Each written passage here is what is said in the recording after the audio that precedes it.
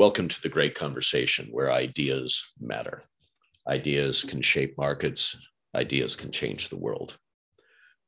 I'm sitting at home right now, have been for some time, in fact, about 30 years. I think the market's caught up with me. I think a lot of people are preferring, like me, to work at home. And therefore, if you talk to my family and kids, work and play, there's really kind of a soft line there. They grew up with their father with a little sign on the door that says, "Enter at your peril, please ask permission," telling my wife, pretend I've commuted 30 minutes away in case something breaks. I'm not the go-to guy. So, setting the rules for engagement if I was going to have a work from home experience. And then technology has caught up. It, used to be, it was hard to get an internet connection way back when. And now, obviously, most of us have high-speed internet in our homes. We have beautiful things like Zoom and Microsoft to help us stay connected in amazing ways. There are very few people and companies that have lived through my experience, watching consumer attitudes change and how they interfaced with their home. And yet I stumbled on one the other day. I was in a conference where the conference wanted to leverage an analyst who had studied this market since 1986. And that's where I met Elizabeth Parks, who is the president of Parks Associates. They do a lot more than just data collecting. We're going to get into that in a second, but I want to welcome to the great conversation, Elizabeth Parks. Hi, Elizabeth. Hi, Ron. Thank you so much for the invitation to join your great conversation today. Oh, I love a great conversation. You know that. Here we are by the virtual fireplace and little something next to us. That's for those of you to ask Elizabeth what she's drinking later, but mine is probably it's early morning coffee for me right now. So I think we'll just start with coffee. But Elizabeth, let's get into it. First of all, let's talk about Parks Associates to give it context, to kind of set a foundation for what Parks Associates does, what they curate, how they leverage it. And let's get into that, because I think that sets the context for a great discussion of what we're seeing. How does that sound? That sounds great. Again, thanks for the invitation. Parks Associates, we are a pretty traditional market research and consulting firm celebrating our 35th year in business. My mom, Patricia Parks, is our founder and started the company back in the late 80s and really looking at the adoption of computing in consumers' homes and what technology adoption would look like over the years. So we sell syndicated research reports. We provide custom research and consulting services. And we also bring the industry leaders together to really talk and learn from each other and understand the future of technologies in the consumer and small to medium business markets. Right. When I used to put on a forum, executive forum, in a physical way, I used to say I want to bring the whole ecosystem together in the commercial space. So I wanted the chief security officers there and their teams. I wanted the manufacturers who develop products for those CSOs, how they got to market through resellers, and also the consultants who advise them along the way. That great conversation was very informative. I curated a lot of knowledge over the last 20 years, just holding those physical events and putting them together. And when I ran across Connections the other day, it looked like you'd been doing the same thing in the home space. We absolutely have. We're proudly celebrating our 25th year hosting our Connections Premier Connected Home Conference. Typically in May in San Francisco, we gather the brightest in the industry, about 650 senior level executives from across all of the ecosystems in the consumer market.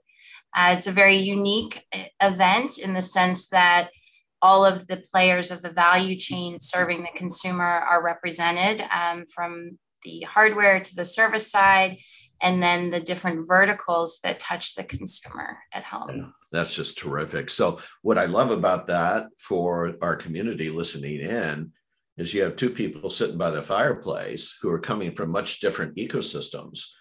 But now we get into the heart of things, because the heart of things is, are those two ecosystems beginning to converge?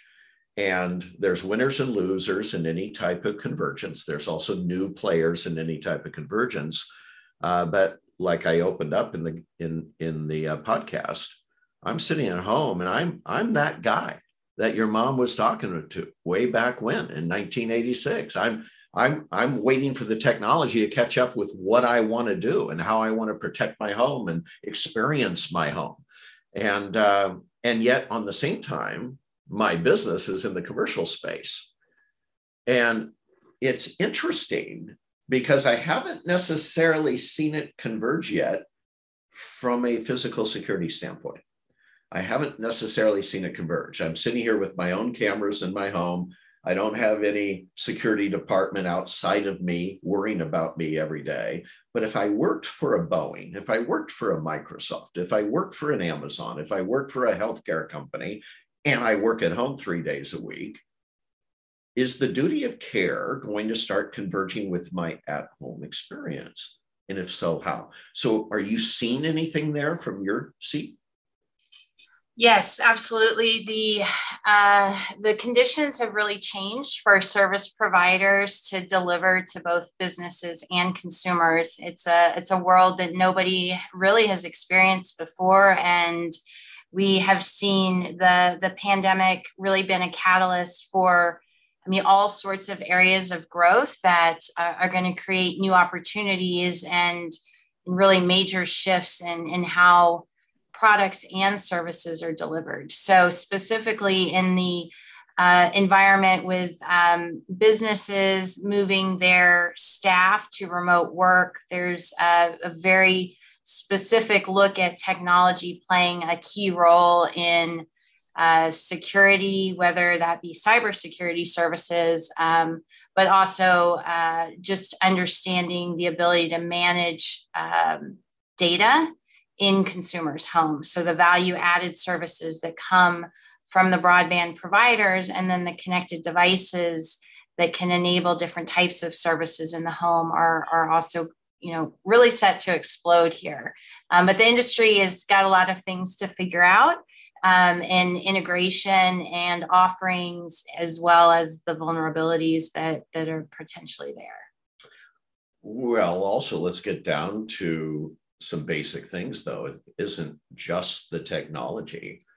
Let's just pretend for a second I own a taxi business. Right? I have access to the technology, but a business model, my business model is very, very, discreet. It basically, we've been doing it this way for 100 years. We have a dispatcher. We have all this going on. We have a whole chain, a value chain, if you will, in the taxi industry, including the tips we give to the hotel concierge staff as we pull in, right? Used to be in Vegas, you could see how those guys would get their tips. So suddenly Uber comes along. And it wasn't just the technology, it was a whole different business model. It's like Steve Jobs with the first boombox in a cube, right? Don't have to carry it on my shoulder anymore. So what is that thing, that technology and business model that finally integrates work and home? Do we have any ideas on what that looks like? Well, ultimately, everything is pointing towards choice for people, right? Choice of how you might have things installed in your home, the choice of the length of the service. Think of how television is consumed now. It's driven by choice. A consumer can just watch what they want to watch. They no longer are, beholden to the bundle that the cable providers developed way back when. So there's a lot that goes into being able to provide that choice in an optimal way, because you're now talking about all sorts of different consumer segments and the personalization that can come with that. So new technologies like AI and machine learning and things that are able to identify data and information and then transform that into meaningful value through predictive or proactive types of applications. That's really where the future is headed. And I think there's still a ways to go because of the obstacles with integration across all sorts of ecosystems serving the consumer and the business markets. But it's coming, and our data shows that more than half of consumers, 56%, now value technology more than they did before.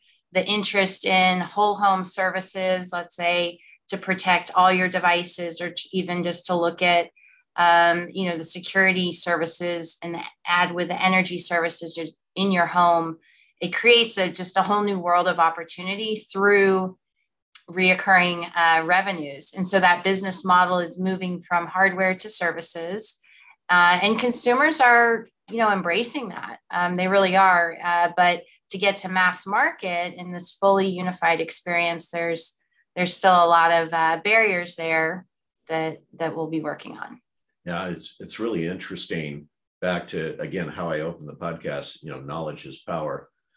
And not only for companies, but also for individuals. Had a good friend running Amazon Alexa in the early days.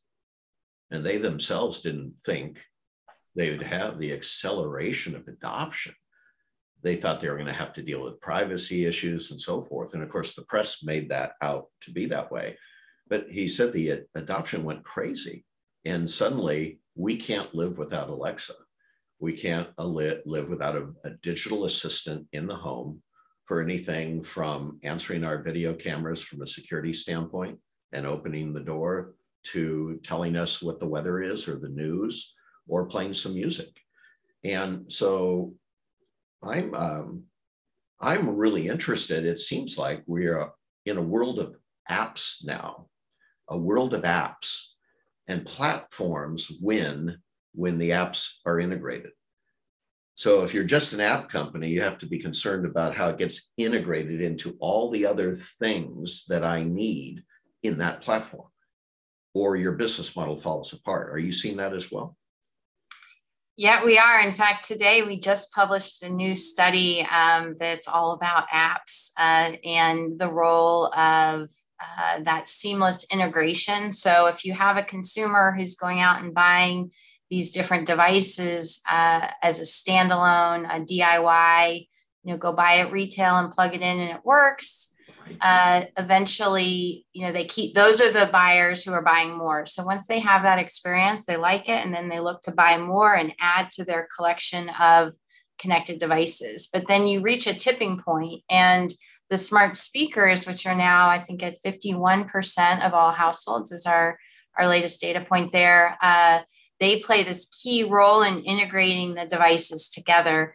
But really, that's a controller role, and it comes in play more around the system side of things, which is moving the discussion more towards the professional, right? Because these are becoming more complex things to manage on the network, and also to really have that fully integrated experience. So absolutely, consumers want one app. They want interoperability. It's a tall order. There's a lot of initiatives right now, including Matter by the Connectivity Standards Alliance, which used to be Zigbee, working to develop a standard that goes across all the different application layers of more than 400 products. Those are the companies involved in that initiative.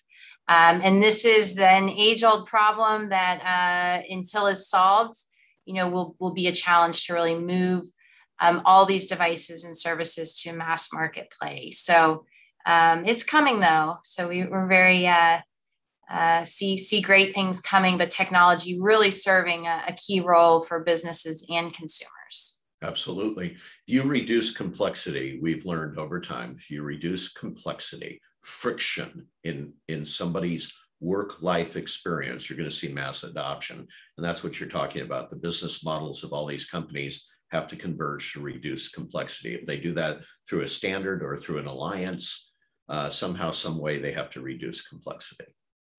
So now, with that said, I remember years ago, I mean, talk about aging myself, but I remember a video. Steve Jobs had hired a guy, John Sculley, as president of Apple. And they released a video, and this was like 80 something. And they released a video, and it was a video of a man coming down a circuitous stairway.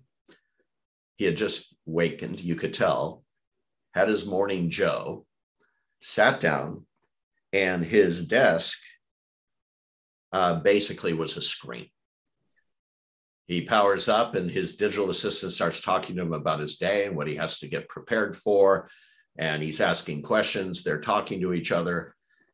And he's doing work in his home at his desk, right? And the screen's all integrated in. And it was amazing. And we're there. That's what's so cool. We're there. We now have that. But like you said, it's going to depend on the who. Is the who, this first market thrust into mass adoption, where's the pivot point? Is it still in the high-end residential, the millionaire homes? Is it in new construction? Is that where we'll see it? Where is that pivot point for mass adoption? Where do you think it is?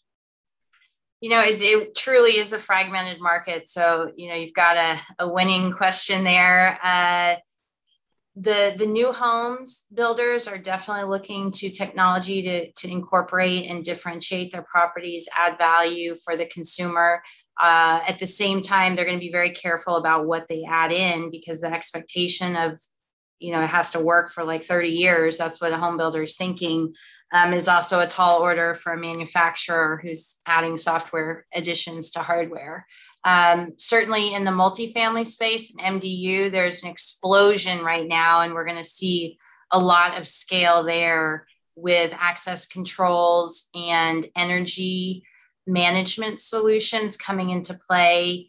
That's going to be a great way to scale, because if you have a building with 100 units in it, then everybody's getting a smart thermostat, or everybody's getting special door locks that can perhaps allow people even to go look at an apartment with no need for a person to show them the apartment, right? Simply because they got a code and they can go look at it themselves, thus saving operationally, but also, giving the consumer a different experience. They don't have to have a realtor, somebody showing them that apartment. They can do it on their own. So there's a lot of impact, I think, that will come with new technologies. Retail is huge because price points are down. Installation is kind of easy, but we also see a lot of returns. There's a lot of returns on this stuff. And then, they might go, consumer might go to a professional after that.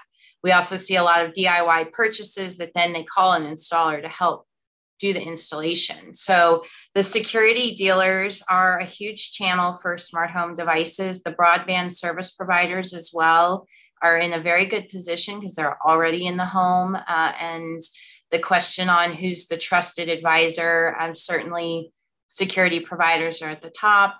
ISPs, though, are not far behind. And we also see insurance players really coming into play with adding devices that can obviously mitigate risk, a smart water leak detector or anything that might stop a fire in a single family home or multifamily is going to have a huge benefit for an insurance provider on those claims. And that's a whole nother model that's really being developed by innovators like Hippo Insurance. I think it is a challenge for the legacy insurers, though, because they have the legacy systems that they have to manage with actuaries and the details on insurance business models.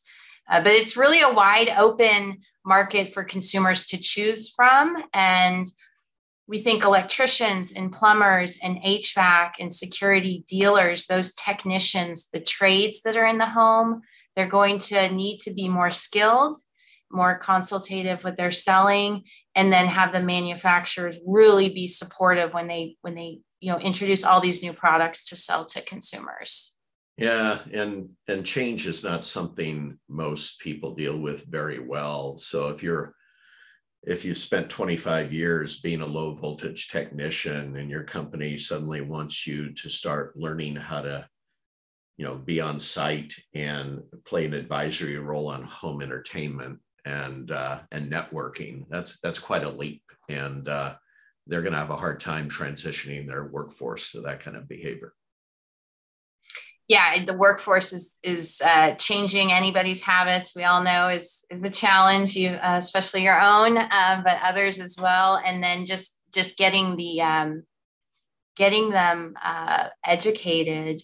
But there's a lot of great initiatives. Consumer Technology Association just announced a new initiative around training these trade sort of technicians. There's also new companies. Sean Miller, who used to be the president of Point Central, an alarm.com company, which is a big platform in the home. He just started a new company that's very specifically all about the technicians and training. So I think that's recognized as an issue that needs to be addressed. And a lot of players are looking for that, and a lot of great opportunity for people who want to do that kind of work. It is a skill set, and it's going to continue to grow as a need. So let's talk, if you don't mind. People know this is unscripted, so it might be a curveball. I don't think so, but we're talking about change. We're talking about technology forcing change in business models. How is this world changing your business model from the year 1986 when Patricia Parks started the company? How is technology changing your business, and what can we expect out of Parks Associates in the coming years? Sure, that's a great question. Back in the 80s and 90s, we did phone survey work. We called 1,000 consumers and we asked them all of the survey questions. We moved into broadband households, and we're now surveying 10,000 broadband households every quarter. And of course, we have partners who help us with our respondents. Back a long time ago, we would produce 300, 400-page research reports on industry players and metrics to help inform and educate the industry. And with the internet, which really wasn't much around even in the early 90s, our business has definitely had to change. Our clients are looking for 25-page reports that get to the meat and all the valuable questions they want to know answered. So we have had to adjust the way we deliver our research. Also, you can go look up any company, just go Google it. So there's a lot of information that people have already at their fingertips. I do remember a conversation back probably around 2010, 2012, where somebody I worked with said, I don't know if this is going to work out for the business. The internet, we just won't be needed, perhaps. And, that was a signal that person was so wrong. In my mind, I had the thought of, no way, there's actually so much information out there. But if you're going to be making million or $1 billion business decisions, you need to understand where your data is coming from, the integrity and the reliability of the information that you're getting. And so despite the internet forcing us to change how we do our work, what it looks like to deliver our research, we're still in a great position, especially with the trending information. If you look at a market at one point in time, you really don't have a lot of meaning there. So we're tracking new emerging technology from the minute it's been introduced to the market. And that's what we've been doing for 35 years. And I think we're going to continue doing that. We're also actively working hard in our own ways with limited resources, of course, as a small company, to just bring the best data and insights we can to our clients, but also to the industry as a whole. We're very dedicated to education. That's terrific. Well, I got to tell you, if I was part of a private equity group right now, or a venture capitalist, or a business trying to make strategic decisions on the future, I know that just surfing the internet's not going to help me. I need to put information in context, and I need to know specifically somebody who's studying these actions in the marketplace. I call it the transactions of value. Study those transactions, understand the constraints, understand where the friction is, because that's probably where the new breakthroughs are going to happen. And I can't imagine being in the consumer market without your insights, Elizabeth. This has been a great conversation with you. Well, thank you so much. I learn from you every time we talk. And so I really appreciate the invitation to join this great conversation. Well, hopefully we can touch base again next year as you gain even more insights. But till then, it's been a great conversation with Elizabeth Parks.